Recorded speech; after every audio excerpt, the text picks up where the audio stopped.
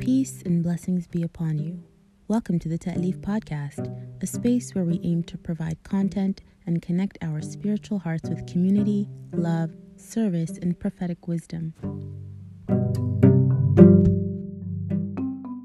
بسم الله الرحمن الرحيم إن الحمد لله نحمده ونستعينه ونستغفره ونستهديه ونعوذ بالله من شرور أنفسنا ومن سيئات أعمالنا فمن يهده الله فلا مضل له ومن يضلل فلا هادي له وأشهد أن لا إله إلا الله وحده لا شريك له وأشهد أن محمدا عبده ورسوله ثم أما بعد السلام عليكم ورحمة الله. We begin in the second half of the chapter where Imam Ghazali says, Bismillahir Rahmanir Rahim, وَلَوْ قِيلَ يَبْلُغُ أَيْضًا بِمُجَرِّدِ الْإِيمَانِ قُلْنَا نَعَمْ لَكِنْ مَتَى يَبْلُغُ. He says, if it said that a person will reach faith, will reach heaven on faith alone, meaning all you have to have is faith, meaning you don't have to do anything.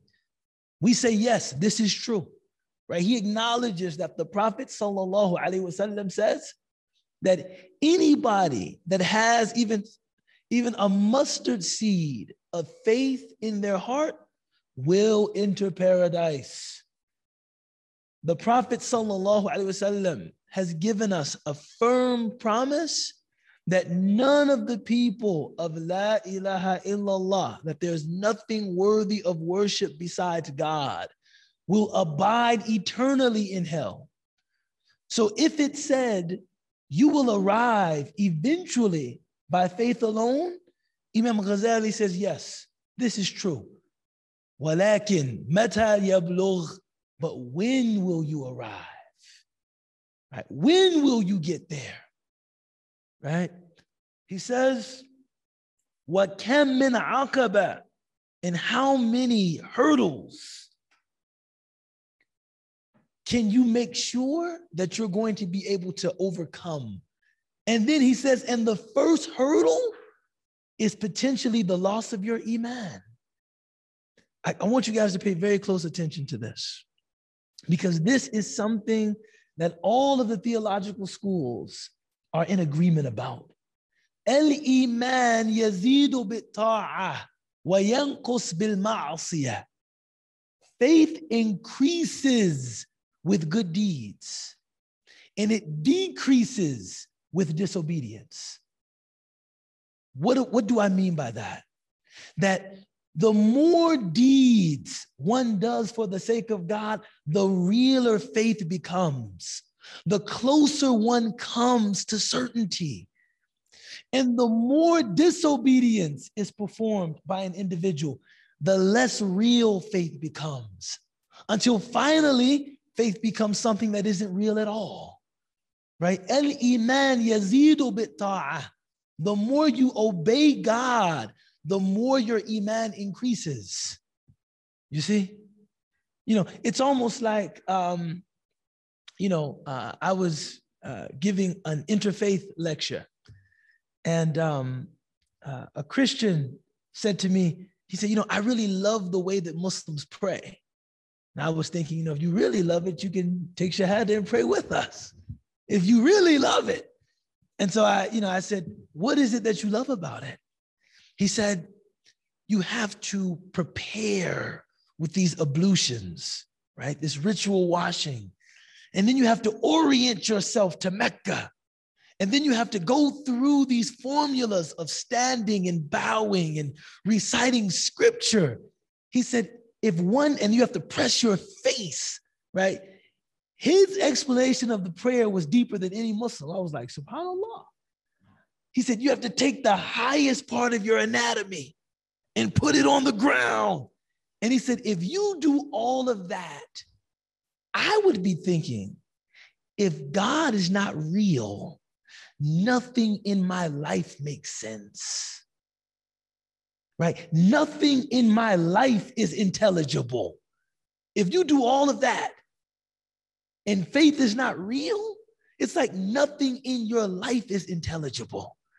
And I was thinking, people who experience prayer, they feel that, right? It feels real because you're praying.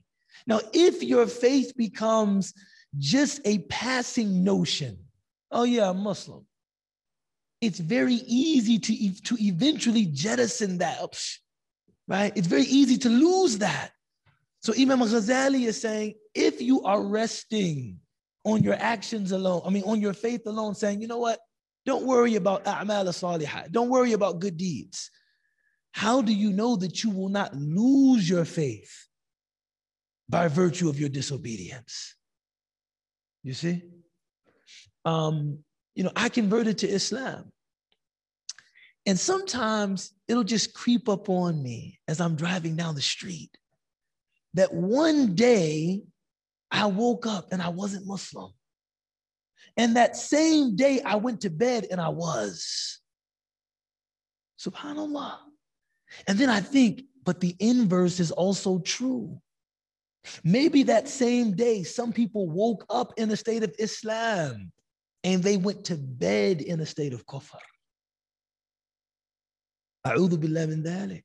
Wa na'udhu billah min dhalik. Wa iyadhu billah. We seek God's refuge from that. So this is kind of a stern warning to anyone that feels like, well, as long as I have faith, I'm good. How do you know that you'll be able to maintain your faith through that disobedience? Right? The Prophet sallallahu alaihi wasallam told us, and this hadith is in the Sahih, this is a rigorously authenticated hadith, that when a person does an act of disobedience, there's a stain that accrues on their heart. And if they rush to repentance, that stain is removed. But if they persist in that disobedience, the stain begins to spread. And eventually the entire heart is encrusted, right? Many of us have experienced something like this, right? I've talked to people that said, the first time I was hanging out with friends and we were in the car smoking weed, I was worried that the car was gonna flip over. I was telling my man, keep your hands on the wheel. Pay attention. I don't wanna die like this, man. Pay attention. He said, as I progressed in this act of disobedience, now I'm not even thinking about dying like this. I'm not even thinking about the potential danger of what I'm doing. I'm used to it. And I'm accustomed to it now, right? So the first danger of having a faith that is shorn of good works is that faith will die. That faith can die. And the inverse is also true. Your faith is accentuated, it's watered, it's grown through good works. This is one of the reasons that, if you ask most Muslims, when do you feel at your spiritual strongest? Most of us will say when? In the month of Ramadan. The month of Ramadan. Why? Why do you feel at your spiritual strongest in the month of Ramadan? Why? Why? It's not a rhetorical question. Because you're fasting, but even more than that, you're in the obedience of your Lord, right? They came to one scholar, they asked him, what's your favorite aspect of Ramadan? He didn't say Taraweeh. He didn't say Iftar. He didn't say Eid. He didn't say Eidi, right? One year I knew that we were doing something wrong as a family. We were overemphasizing Iftar because my eldest daughter, she was like 6 at the time. She said, Dad, who is Iftar? We spend all day talking about what we're getting for him. And I realized, dang, babe, all day we're just talking about we're getting this for Iftar. We're doing this for Iftar. She says, all we talk about is Iftar. What we're getting for him, what we're doing for him. Who is Iftar? I said, SubhanAllah. He said, no, my favorite aspect of Ramadan is being in the obedience of my Lord. That is my favorite aspect of Ramadan. That God said fast and I did it. And what results from that? You feel spiritually strong. You feel spiritually renewed. And such is the case with every act of obedience. You get stronger as you obey God. And this is not just modern polemic. Every traditional theological school, al-iman yazidu bit-ta'ah, iman increases with faith.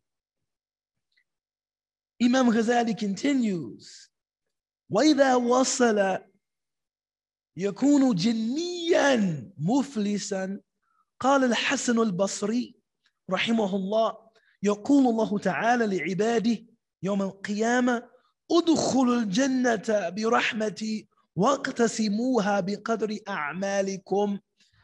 He says that, yes, you will arrive, but maybe you will arrive as a person going to Jannah that is bankrupt. Jinniyan muflisan, right? The Prophet alayhi salatu wasalam, and you can read about this in Surah Al-A'raf, people that, they arrive to Jannah, but just by the skin of their teeth, after a very stressful, very exhausting reckoning. One of the realities of judgment that we don't contemplate is that when we are staring at eternity, it will make the temporality of this dunya seem like nothing.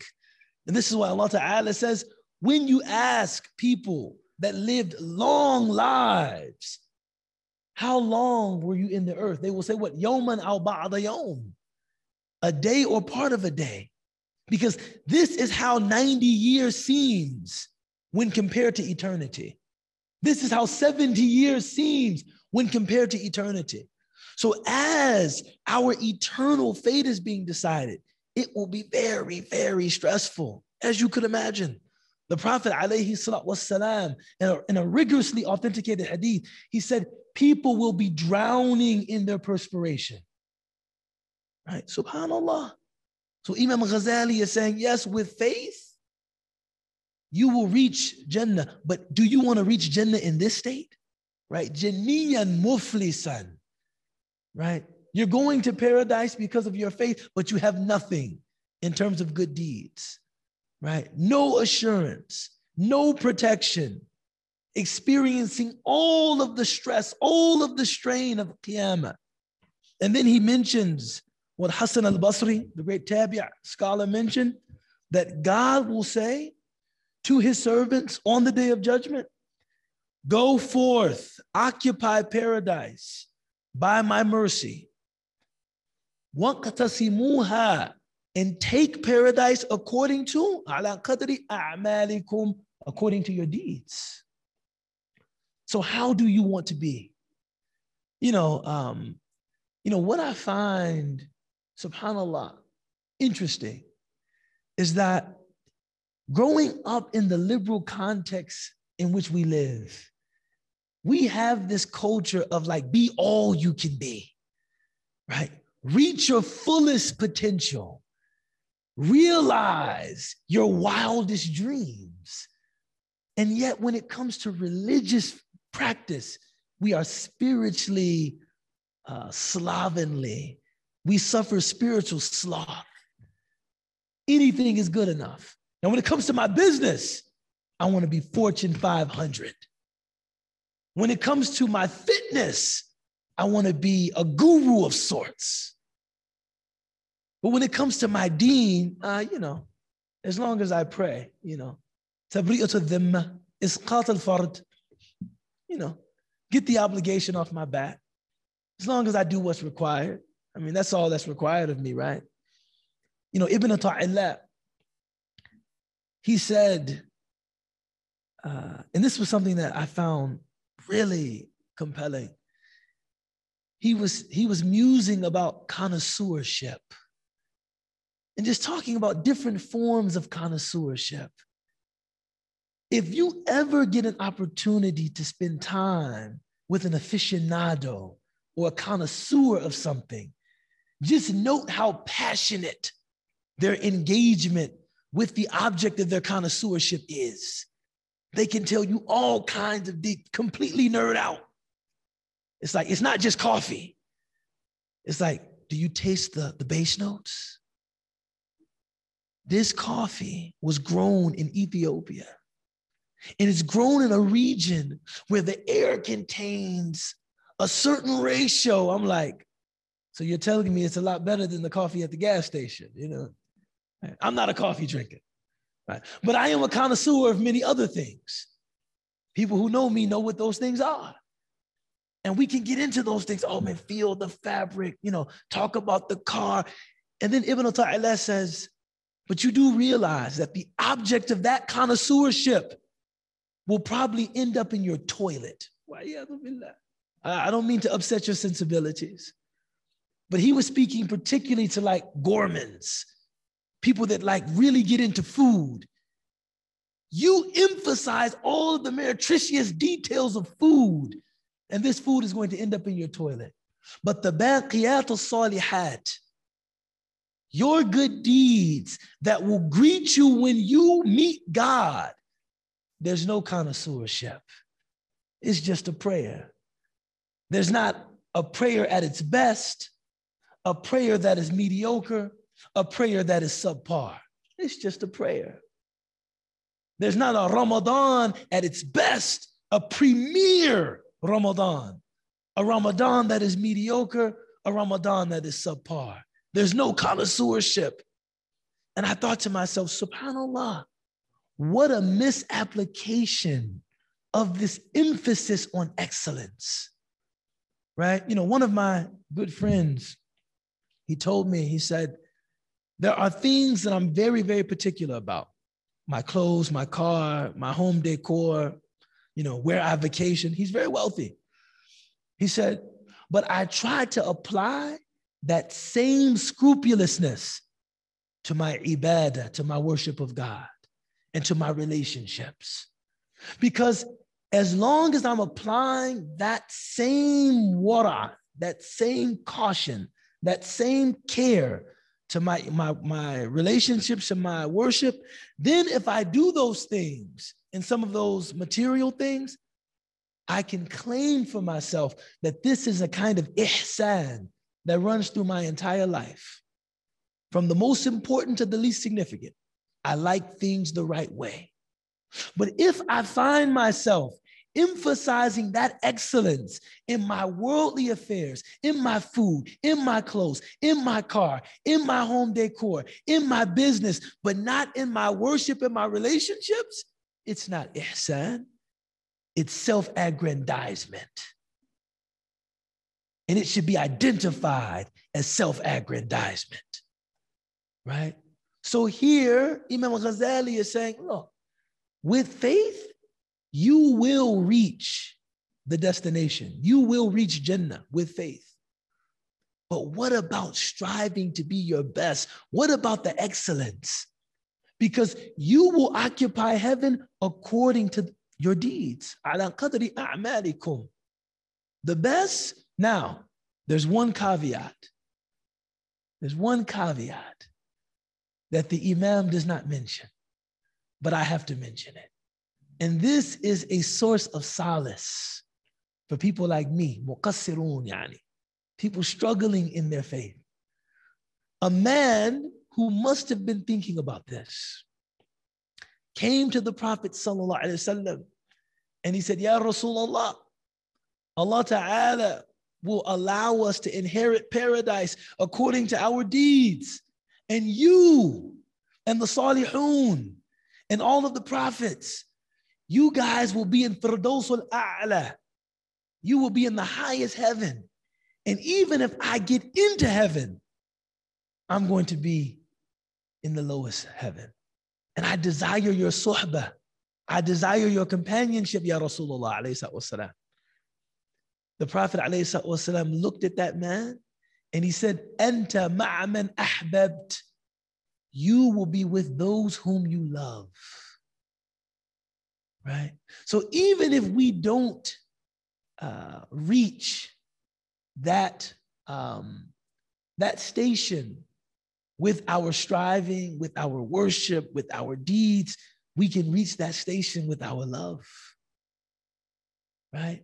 Sometimes a person will love a group of people, but she won't be able to do what they do. That love might be your saving grace. You know, my wife's grandmother, who's 100 years old, inshallah, she may make 101, deeply, devoutly Christian woman. You know, she would always, you know, say, love covers a great deal of sin. And I thought, you know, I told her, I said, you know, Grandma, this is a statement of the Messenger of Allah, alayhi salatu, right? Love, right? You will be with those whom you love. So here, Imam Ghazali is attempting to inspire us to strive, right, for the best that we can offer in terms of our deeds. But even if we don't get there with our deeds, we can get there with our hearts. We can get there with our love, inshallah. So I've just been informed by Amir to wrap up and to open the floor for questions. So what you just mentioned about that these people can attain the same level if just by their heart. My question is that love not verified through actions? Like, how do you know if that love is true? So it's kind of like the same thing. Bismillahir Rahmanir Rahim. You know, this is something that is the subject of a lot of contestation in our tradition. People that say that love is not necessarily shown through action usually talk about the hadith of Nu'ayman. It's a principal piece of evidence in this regard. Nu'ayman was a Sahabi, all right, radiyallahu anhum jami'an, and he was a practical joker, right?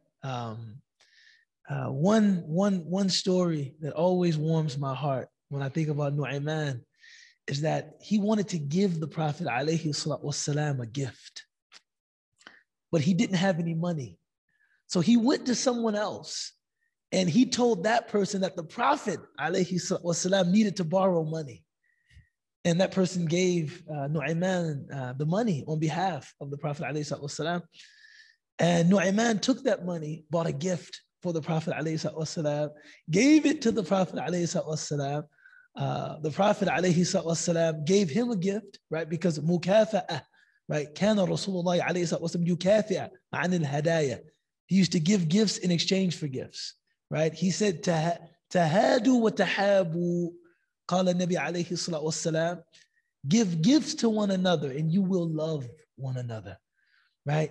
Later on, the man from whom the money was borrowed came to the Prophet alayhi salatu wasalam and said, Ya Rasulullah, if you need my routing number, my PayPal, and of course he didn't say that, but he said the 7th century Arabian equivalent, right? You know, whenever you can pay me, it's not a problem. And the Prophet ﷺ said, I don't recollect a debt that I have to you. And the man said, yes, Nu'ayman, he told me you needed money. And so the Prophet ﷺ summoned Nu'ayman, you borrowed money on my account. And Nu'ayman said, Ya Rasulullah, how else do you think I gave you a gift? Remember the gift I gave? I don't have any money. It's the thought that counts. I just, the Prophet ﷺ just started laughing. And then he gave the man the money he was owed, right? This was Nu'ayman. There's other stories that I could tell you about Nu'ayman's, his wicked sense of humor, right? He was once, traveling with, some other companions. And so he told a group, he said, there's one person with us that is, actually enslaved, right? And I need some help kind of, bringing him in. But when you grab him, he's going to tell you that he's not. So they grab the guy and the guy says, what are you talking about? I'm a free man. No, I told you he would say that. See, Right? You know, did he said, no, I'm just kidding. He's a free man. I'm just kidding. And he was like a practical joker. But the darker side of his personality, he was an alcoholic. You know, he was an alcoholic. You know, he was addicted to alcohol. He would drink. And if caught, he would be punished, right? The had would be implemented on him. And the last time he was caught drinking, somebody spied on him. They looked over his wall and they saw him getting drunk. And Nu'ayman said, Ya Rasulullah, these people spied on me, you know. And the Prophet ﷺ said, you know, if you see somebody spying on you, you should poke their eyes, right? But as they were going to punish him, somebody said, La'natullahi alayk ya Nu'ayman. God's curse be upon you, Nu'ayman. And the Prophet ﷺ rushed to the people that said that, and they said, don't ever say that about Nu'ayman. I don't know anything about him except that he loves Allah and he loves his messenger, sallallahu alaihi wasallam. So even in spite of his alcoholism, his love for God, his love for the messenger of God was being attested to by the messenger of God, alayhi wasallam. He was an alcoholic. And the Prophet ﷺ was telling people, this is someone who I know loves God, loves the messenger of God, alayhi wasallam. So sometimes our actions can belie the love that exists in our hearts. That's possible, right? Sometimes we love and we behave in ways that are contradictory to that love, because we are fallible human beings. وَخُلِقَ الْإِنسَانُ ضَعِيفًا قَالَ رَبُّكُمْ سُبْحَانَهُ وَتَعَالَى. Our Lord has said, and human beings have been created weak, right? Now, the other school, they say, no. The tasdeeq, right? The proof of love is manifest on the jawarih, is manifest on the limbs, right? That love is only as good as the lover, right? You can love, but the love that will save you is the love that results in adherence to the prophetic way. And their evidence is the verse of the Quran, قُلْ إِن كُنْتُمْ تُحِبُّونَ اللَّهَ فَاتَّبِعُونِي يُحْبِبُكُمُ اللَّهُ وَيَغْفِرُ لَكُمْ ذُنُوبَكُمْ. Allah Ta'ala says, the Prophet tells the Prophet ﷺ to say, if you love God, then follow me. God will love you and God will forgive you of your sins. So some people say this is the love that matters. The love that results in ittiba' as-sunnah, the love that results in following the prophetic way. Every other kind of love doesn't have that assurance. But alcoholism is certainly not following the prophetic way, and his love is not being negated. Right? So this is a debate, in the tradition. At the highest level, this debate can even be expressed in theological terms, right? When someone sins, what is the state of their iman? Of course, the Khawarij, very well-known deviant group, they said if someone commits a kabira, a major sin, they don't have iman. But Ahl Sunnah patently rejects that, right? That is not a position of Ahl Sunnah, that if somebody commits a major sin, they don't have iman, right? Similarly, if someone commits a major sin, we can't say they don't have love, right? But Allah subhanahu wa ta'ala will judge, and Allah knows best. Do you know which one the Hanafi school follows? I believe, I don't want to conjecture. So I'll go back and I'll review. But most Hanafis are Maturidi in Aqidah. And I believe that the position of the Maturidis is that, especially in is that Iman is ida'an al-qalb. Iman is just the state of the heart. Iman is not connected to the actions. but I don't know how deeds are factor into their theology. At Azhar, we study Ash'ari, theology. Whatever good happens to thee is from Allah, but whatever evil happens to thee is from thyself. So as somebody who deals with,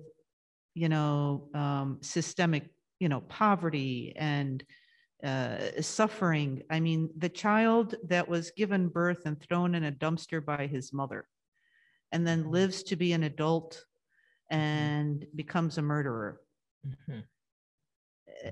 This evil that he carried out, it was him, but it was because of the conditions that he grew up in. And people who live in suffering and live in poverty and come out of war and come out of all those conditions, can we say in the end, I mean, explain it to me, because it's from the Quran and I don't want to make it a debate or anything. Bismillah. I just want to understand it. Bismillah ar-Rahman ar-Rahim. One of the ways that Allah subhanahu wa ta'ala tries to make sure that we're at ease concerning his judgment subhanahu wa ta'ala is emphasizing in the Quran, inna rabbaka la yadhlimu ahad. Like, your Lord does not oppress anyone. Your Lord does not wrong anyone. And when we think about a good, comprehensive judgment, that always includes qara'in, right? I mean, of course, we studied Islamic law, and the Prophet ﷺ, we're talking about just earthly law, tajannubul hudud bishubuhat, avoid punishments with, mitigating factors, right? Just in a worldly system of law, punishments should be avoided through citing mitigating factors. What about this? What about that? I remember studying in my second year, we were studying sariqa, theft. And I was, now of course, entering college, I was under the same impression as everybody else, in Islamic law. If you steal, right, that's what. And just as my professor went through the distinction between sariqa and what's called ikhtilas. Ikhtilas is pilfering, right? Pilfering, saying that if a person somehow can argue that they felt entitled to what they took, right? It's a worker who's being underpaid. That's not sariqa. That's not theft. If the person doesn't, now this is like hardcore Islamic law. If the person takes something, but they don't breach a haram, meaning there was no enclosure that they had to enter to take something, like they took something, but it was in the public square, this is also not sariqa. If a person can argue that they had dependents that were in need, their iyal, they had children that had to eat, this does not result in the punishment of sariqa. This is just the Sharia. I'm just the Sharia. What then, he said to me, do you think about the judgment of God? That it would take into consideration every cosmic reality that informed the person's actions. And there is no one who shows mercy like God shows mercy, right? And Allah Ta'ala is emphasizing this, that no one is wronged by Allah Subhanahu wa Ta'ala. No one is wronged by Allah Subhanahu wa Ta'ala. And we have to, when thinking about justice, we have to, number one, affirm our belief in divine mercy, and then secondarily, affirm our belief in divine justice. The famous English theologian, Roger Bacon, he said famously that my belief in divine justice is such that if all of humanity was placed in heaven and I were the only person confined to hell, I would declare from the depth of hell divine justice, right? So no one will be wronged when we meet God, right? So like, and I say this trying to put us at ease. Like when we say at the conclusion of our dua, you are the most merciful of those who show mercy. Do we think that just a formality, just something we say? Or do we really believe that of every entity that can show mercy, none can show mercy like Allah subhanahu wa ta'ala? When we say in our dua that Allah's name is Al-Afu, He is the pardoner, and He loves Afu, He loves to pardon. And then we declare from the depth of our souls, Wa'afu anna, pardon us. Is this just a formality? Or do we really believe that God loves pardoning? So in the scenarios you mentioned, of course, I'm not able to say definitively how anybody will be judged, but I can say definitively, no one will be wronged. No one will be wronged. From the depth of our iman, we can say nobody will be wronged when they're judged by Allah subhanahu wa ta'ala, right? And Allah's mercy overtakes His wrath. It precedes His wrath, right?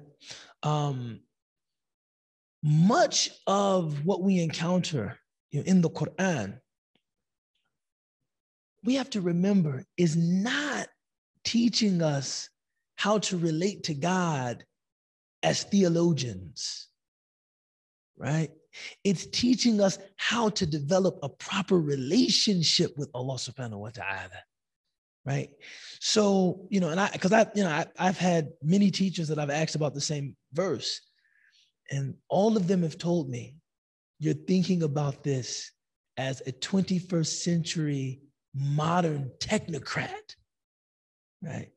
Think about this as trying to develop adab with Allah, trying to develop manners with God, right? You remember that hadith, the Prophet ﷺ enters the cemetery and he says, Ya ahl al-qubur, nahnu nalhaqu bikum insha'Allah. He says, O people of the graves, we will be joining you, insha'Allah. Now, death is something that is hatman. You don't have to say insha'Allah to death. You have to say, if I die, insha'Allah. No, it's kullu nafsin dha'iqatul maut. Qala Allah subhanahu wa ta'ala. Every soul shall taste death. My teacher said to me, why do you think the Prophet ﷺ is saying, insha'Allah? He's teaching us what adab with Allah, manners with Allah. That it's not that one says, well, technically, you don't have to say God willing when you're talking about death. No, anything in the future, you say insha'Allah to remind you that God is in control of the future. Right? A lot of the way that we are to come to this verse, because theologically, everything that happens to us is from Allah. Allah created you and what you do. وَمَا رَمَيْتَ إِذَا رَمَيْتَ وَلَكِنَّ اللَّهَ رَمَى. قال Allah subhanahu wa ta'ala, even when the Prophet ﷺ stood before the kuffar at Badr and he threw the dirt, you didn't throw the dirt when you threw the dirt, but Allah threw the dirt. Right? Everything that happens is from Allah, the good and the bad. But in trying to cultivate a relationship with Allah, we recognize goodness. He's the pure source of that goodness. That goodness has come straight to me and I'm unworthy of it. But when something bad happens to me, this is the result of my own sins. This is the result of my own shortcomings, right? I attribute the bad to myself and I attribute the good to Allah. To cultivate that relationship, in kind of a true, of course, Mahab, you're very, mashallah, well-read, so I don't mind tossing out big terms with you, but in an ontological sense, everything is from Allah, right? The good, the bad, everything is from Allah. But trying to cultivate that relationship, I attribute the good to God and I attribute the bad to myself, right? So I'm trying to address your question from both sides. One, the judgment side, and then just when we see bad things happening, how are we to understand those things, right? Another kind of, and by the way, they say I spend too much time on each question. So forgive me. But, the other, I think, implication of your question that I think is, equally important is when we see things like a baby being thrown in a dumpster, wa'iyadu billah, we have to know that God is not experienced through abstractions, like broad categories. God is experienced directly. And when we see something, instead of trying to go to what that direct experience might entail, because it could entail any number of things, right? For reflection, for like the story of Khidr, for a wisdom that we don't know,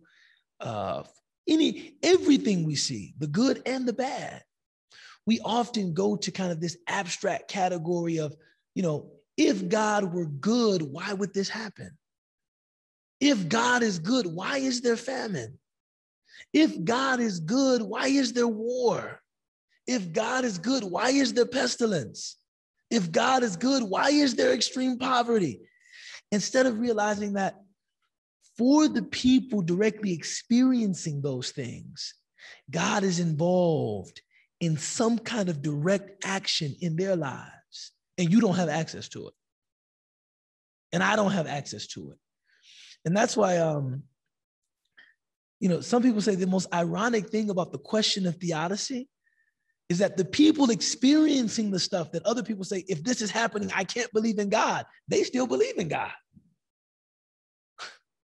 Right? The person experiencing what you're talking about often still believes in God. But the person, because they have the direct experience, they know the whole experience. But the person looking at it through some abstract lens, how could there be this famine, right? How could God allow what happened to African Americans to happen to African Americans if God is God, right? I know people who say that. They say, and this is why I can't believe in God. I say, I'm African American. I believe in God. No, I'm African American. It happened to my people, and I believe in God. So we have to be careful not to try to kind of understand God through these abstractions, but rather it's an experience, and it's direct and it's personal, right? It's personal. Saddam, I'm not sure if this is the best way to word this, but what is the best way to curate our daily prayers, both environmentally and spiritually / mentally? I don't know. You said the best way to curate our daily prayers, both environmentally, spiritually, and mentally. Best way to curate. It's always difficult when you get a question from someone that's clearly at a higher spiritual level than you. You know what I'm saying? It's like, man, you're curating your prayers? I'm just, mashallah, just trying to make them on time, subhanAllah. Like, man, mashallah. But one thing that resonates with me in that regard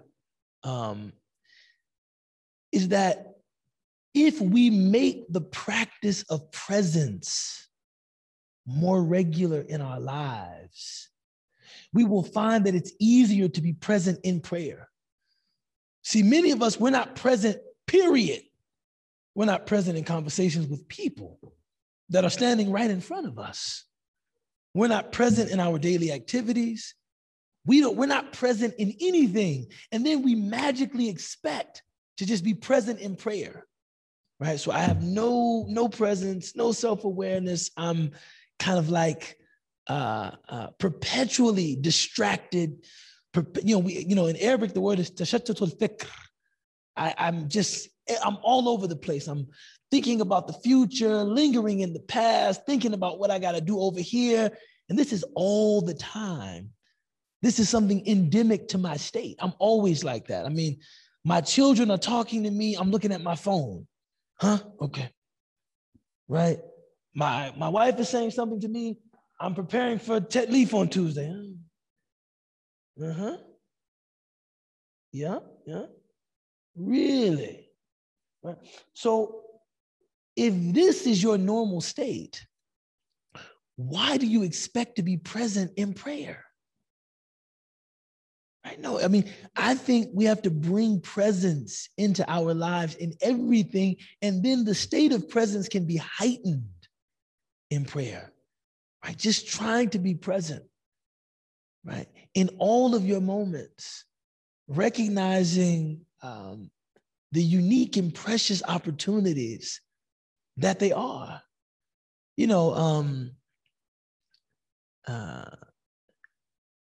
For anyone that considers him or herself romantic, and if you're a married man, you better be romantic, right?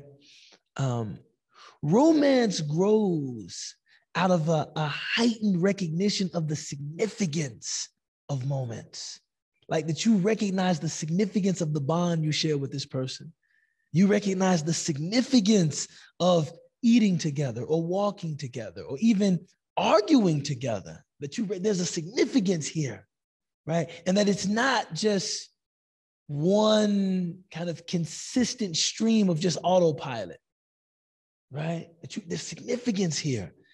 And I think that the key to praying with khushu', with reverence, is recognizing the significance of your prayer. Like, subhanAllah, right? With the world turning and all of the commotion and all of my responsibilities, Allah has chosen me, has given me tawfiq to stand and remember him in the way he instructed his prophet, sallallahu alaihi wasallam, to remember him. Man, that's great. If you recognize it as being significant in that way, how can you just like rush through it? How can you just kind of fall through it? Like, no, it's much too, for lack of a better term, it's too deep for that, right? But many things are too deep to just be rushed through, right? SubhanAllah, I think that, and I don't mean to make this, somber or sad, but the experience of being a widower, it made me think back, and I was married to my eldest daughter's mother, Allah yarhamuha, for 5 years, and she passed shortly after our 5th anniversary. When I was thinking back, every single moment was like it acquired this new significance, every moment. But of course, at the time, I just took those things for granted. Oh, you'll be here forever. So, and I'll be here forever. So what's the big deal? You stay angry a day, or you talk, you don't talk. But I think when you have a life-changing moment that puts things into perspective, where it's like, subhanAllah, I didn't realize that every moment that we spent together was already decreed by Allah subhanahu wa ta'ala. And that when we were coming to those last moments together, that was the end of our time together. It was over. That was it. That was the risk. It expired. And I think that with your prayers, you just don't know which prayer will be the last prayer. You don't know.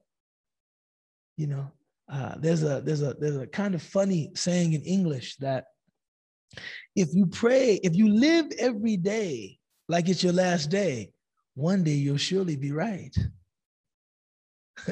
You know, right? If you pray every prayer as if it's your last prayer, one prayer you will certainly be right. Right? And so trying to see that significance that, you know, this might be the last one. This might be the last time that I get to do this. Right? And trying to approach prayer with that level of focus, it's very difficult. And I think that the other thing that I think we forget is that, you know, in heightened devotion also requires stamina. Like we just don't have the stamina for it. It's like I can you know, really focus for a couple raka'at, but after that, it's like I don't have the stamina, and that stamina has to be developed. It has to be built. It has to be cultivated. You know, and wherever you start, it's okay. You know, I always tell the story that once we were at the masjid. For the sake of this story, I won't say which one, but we prayed Salat al-Isha. And the Imam prayed 4 raka'at. He prayed 4 cycles of prayer, 4 units of prayer. But after the prayer, he said, was that 4 or 3?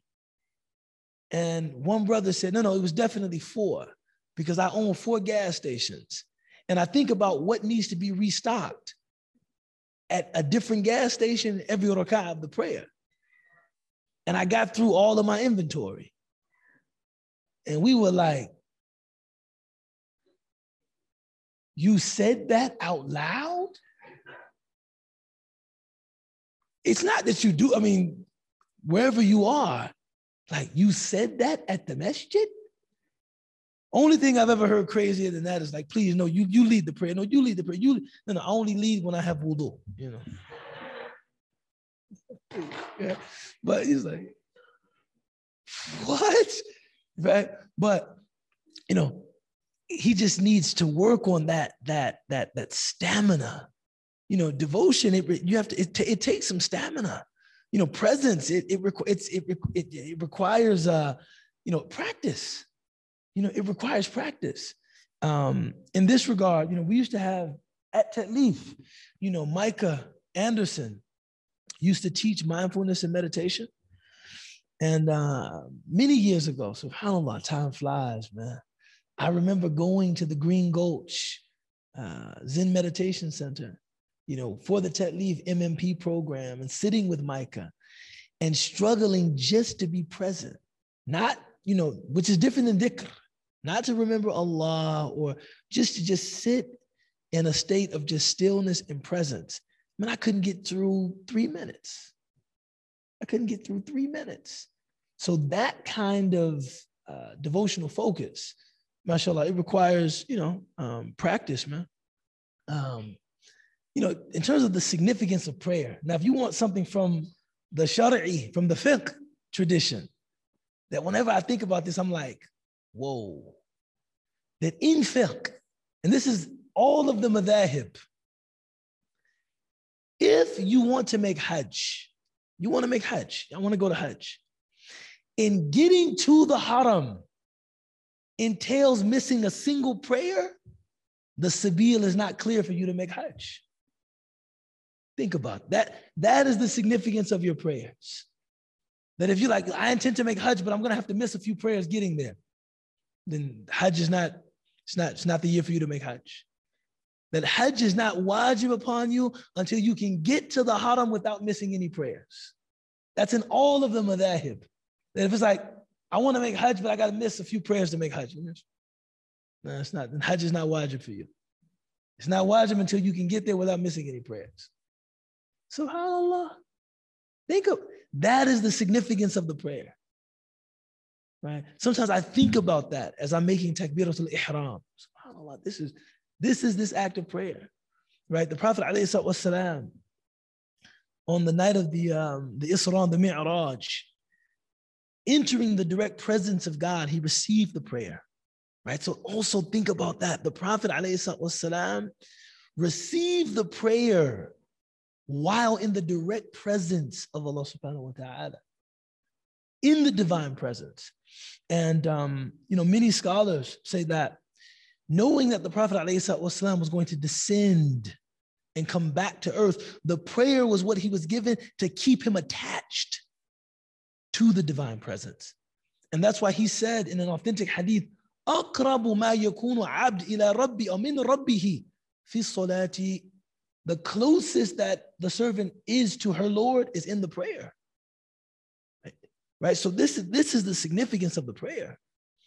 And then we know that originally the number of the prayers was 50.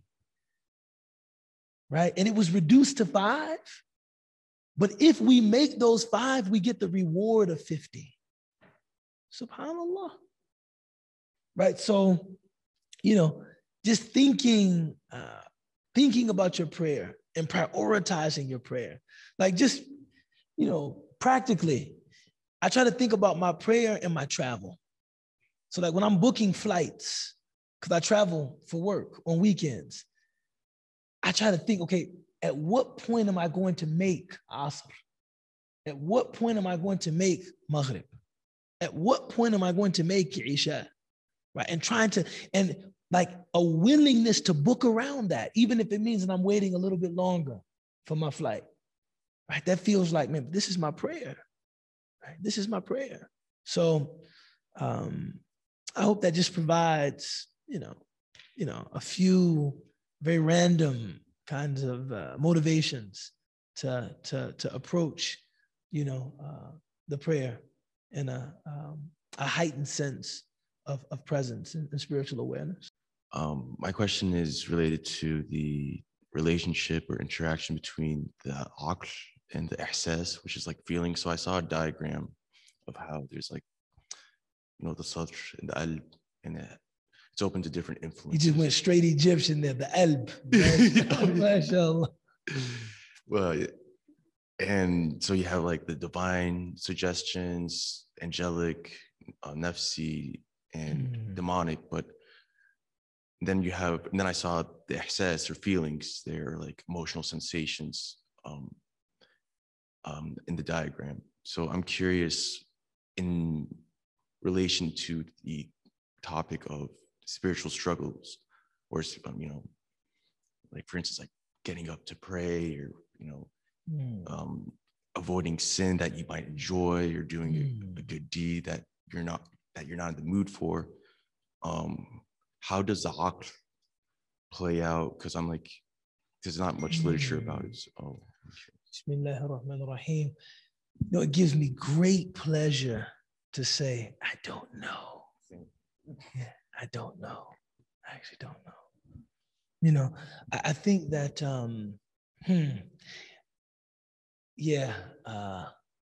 uncle, because it's above my level of, I haven't contemplated that question, but I'm going to think about it. I'm going to think about it, and I'm also going to put it before some senior level, ulama, because I actually understand the question, because it's something I've contemplated myself. I've even looked in, Shamila and, physical libraries trying to find something written about this topic, and it's very difficult to find anything beyond something very broad and impressionistic, that the aql has the role of kind of categorizing and making distinctions, right? The intellect makes distinctions among the feelings and the sensations, and which of those should be avoided, which of those can be indulged, etc. But I get the sense that you're looking for something a bit more that kind of speaks to kind of the metaphysical connection between all of that. Where's this coming from? Where's that coming from? How do they interact, and kind of how do we make sense of them in the context of spiritual struggle? That's how I understand the question. Yeah, I don't know. Assalamu alaikum. I just, going back to that curating your prayer question, subhanAllah, before, while I was in school and working literally working at Starbucks, I would rush home and like, I'd be like, oh, I got to make this prayer. I missed one, this one. And then, now I have an office job. And before I heard this quote, I believe it was either from Dr. Omar Suleiman, or I can't remember, but I was like, I had my own office and I was making the prayers like close to each other.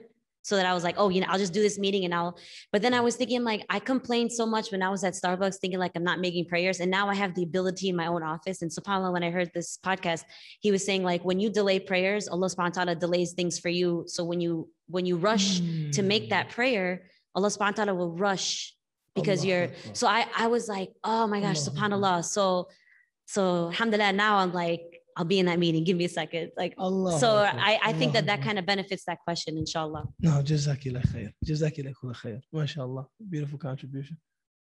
This is about like your other question that you just answered about prayer. Is it true that the only time we are truly in the presence of Allah is during prayer, and that the rest of the time He's just like, He's aware of us, but we're not like in His presence? No, I mean, in terms of Allah's present, Allah's always present, His presence. If in fact, theologically, the best answer to the question, where is Allah, is mawjood. It's present. If someone says, where is Allah? Say present. Mawjood. Huwa ma'akum. Right? The Quran says He's with you. Right? Right? Haythu ma kuntum, wherever you are. Right? In prayer, we're closer to Allah subhanahu wa ta'ala, right? The Prophet ﷺ merely said, the closest we come to the divine presence is in prayer, but Allah is always present, right? His presence is an extension of His immanence, right? He's always present. Right? MashaAllah. Can I ask you a question about what you said last week? Bismillah. So we were talking about destiny, and you said that, our choices are our experience, and that destiny is a record with Allah about choices that we will make and have already made. So my question was like, how do you explain rizq then? Rizq. Yeah. The Prophet ﷺ said that when the janeen, when the embryo is in the womb of its mother, an angel comes to that child and determines three things. One, the span of its life, right? Two, its rizq. Everything that creature is going to consume is determined right there. And three, is it sa'id or shaqi? Is it felicitous or wretched? And some people also say that sa'id and shaqi refers to jannati or jahannami. Are they going to heaven or are they going to hell? Right? Rizq is, the Prophet ﷺ said that your rizq is already determined for you. فَاسْتَجْمِلُوا فِي الطَّلَبِ قال النبي عليه الصلاة والسلام. So seek your rizq beautifully. Seek your rizq in a noble way. I thought I was asking a controversial question at Azhar. I said, is money made through haram sources rizq? So if somebody makes money gambling, somebody makes money selling drugs, somebody makes money selling alcohol, cheating people, right? Is that rizq? And my aqeedah teacher said, yes, that's rizq. But the deception is that they assume that they wouldn't have gotten that rizq through the halal. That everything that was decreed for them, they would have gotten it through the lawful anyway. Meaning anything he got through selling alcohol, he could have got it through selling phone cards, right? But he didn't believe that.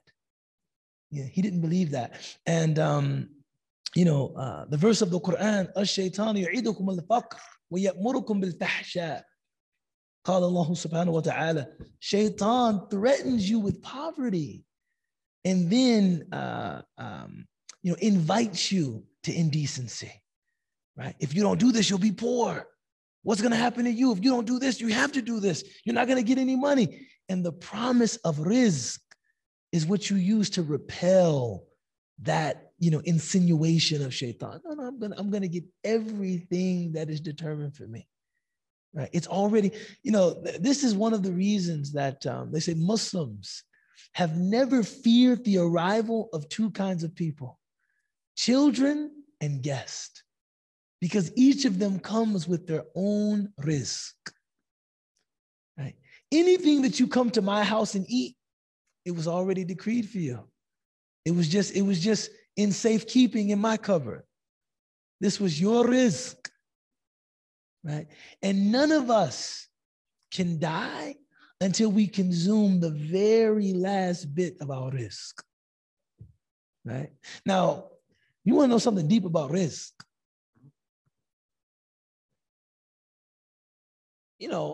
One day I was thinking about, there's this good book called, How Rich Countries Got Rich and Why Poor Countries Stay Poor by Eric Renard.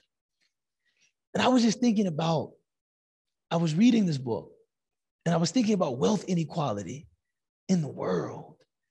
And it's one of those things that you're just like, subhanAllah. Some people, for one person to have, what is the richest person in the world? What is their wealth estimated at? I don't know. The thing that's funny to me about that, they say that one guy said that he was talking to some of the members of the Saudi royal family, and he told them Jeff Bezos is the richest man in the world. They all started laughing. But in any event, for one person to have, that much money, and another person to have maybe not even enough food for the day, you're just like, what is the hikmah ilahiyya? What is the divine wisdom in that? I was thinking, wealth disparity is not the same thing as tafadul fil arzaq. It's not the same thing as rizq disparity, right? Your rizq is not made up of what's in your bank account. See, the billions that your net worth is made up of, the businesses, the properties, that's not your rizq. Your rizq is only what you use in a day's time. That is your rizq. The money that you have, the businesses that you have, the properties that you have, those might end up being someone else's rizq when you die, right? Someone will inherit you. And then I thought about the hadith of the Prophet ﷺ, in which he said in an authentic hadith, if a person wakes up in the morning and they have food, qut yawmihi, food for a day, and they have markab salih, a good means of transport, getting where they need to go, and they have a mesken, they have a dwelling, right? And they have clothes, they have a melbas, they have clothes, and they're not lonely, right? They're not like in exile or something like that. They have the entire dunya and everything in it. And I thought to myself, subhanAllah, if you just look at what we experience on a 24-hour period, nobody can experience more than that. The richest person is just satiated for the day.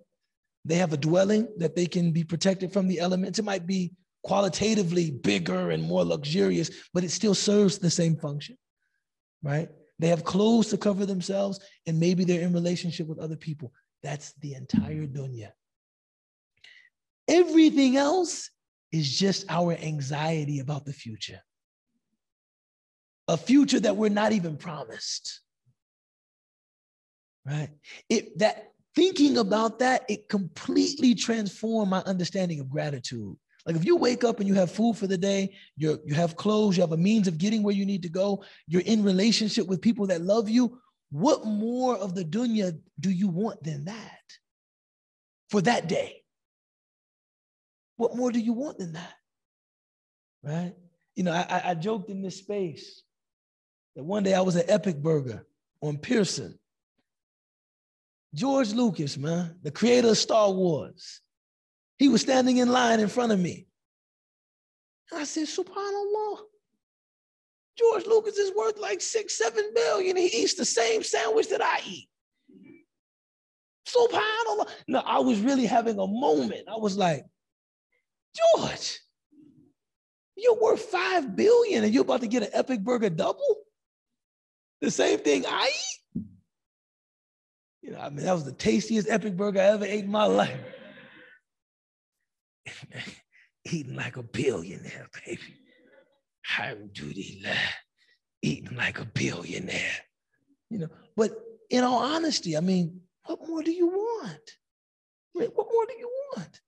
So, you know, rizq and wealth are not the same. And you do have tafadul fil arzaq. You have differences in rizq, right? And the miskeen is the person that does not have those things. They don't have food for the day. They don't have a place to go. They don't have clothes. They don't have a means of getting where they need to go. They don't have people, they're not surrounded by people who love them. They actually really don't have those things. But the disparity in rizq is much less than the disparity in wealth. So to follow up on that last point, let's say someone is, you know, financially wealthy, but they don't have somebody that they can turn to. You know, they're lonely.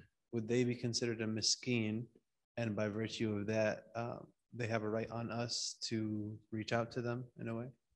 Yeah, I mean, you know, maskana just really means neediness, right? So clearly they have a social maskana.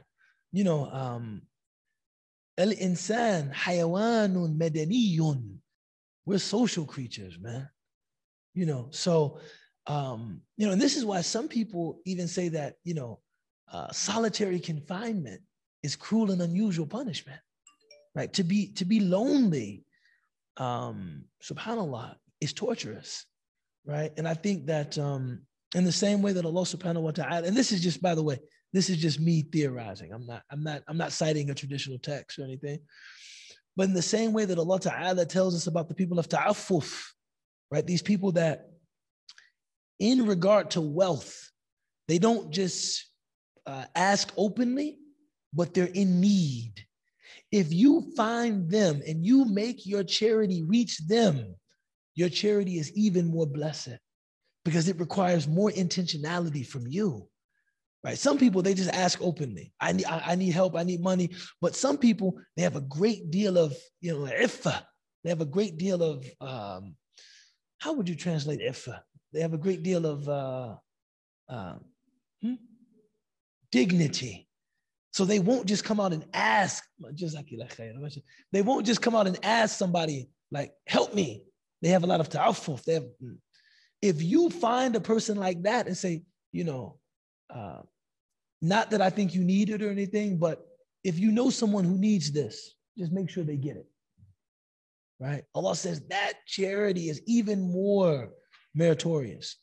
Similarly, there are a lot of people that are lonely, a lot of people that don't have friends, a lot of people that are suffering, you know, from loneliness. And maybe there's a kind of dignity that they don't want to say, I mean, can you call me sometime? You know, actually, man, can we hang out sometime? Right?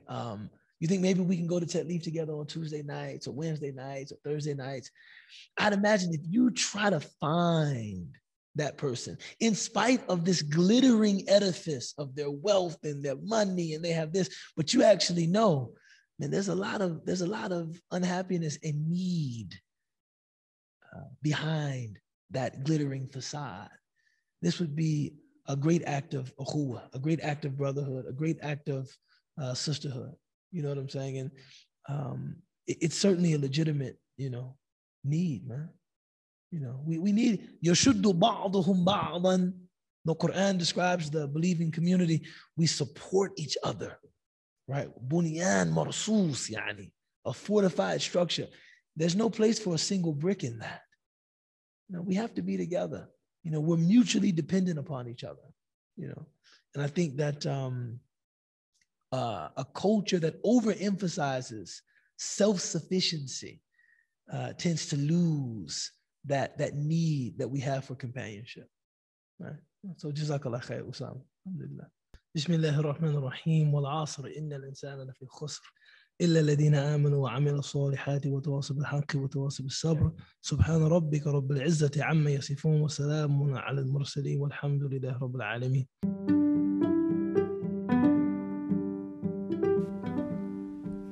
Thank you for tuning in. Please consider becoming a monthly sustainer by joining 1,000 Hearts of Ta'leef and committing to give $3 a day to keep this work coming to seekers, youth, and newcomers to Islam. Sign up today at www.ta'leefcollective.org/donate. We hope you enjoyed the variety of sessions available and hope you benefit immensely. Allah bless you and Allah bless your loved ones.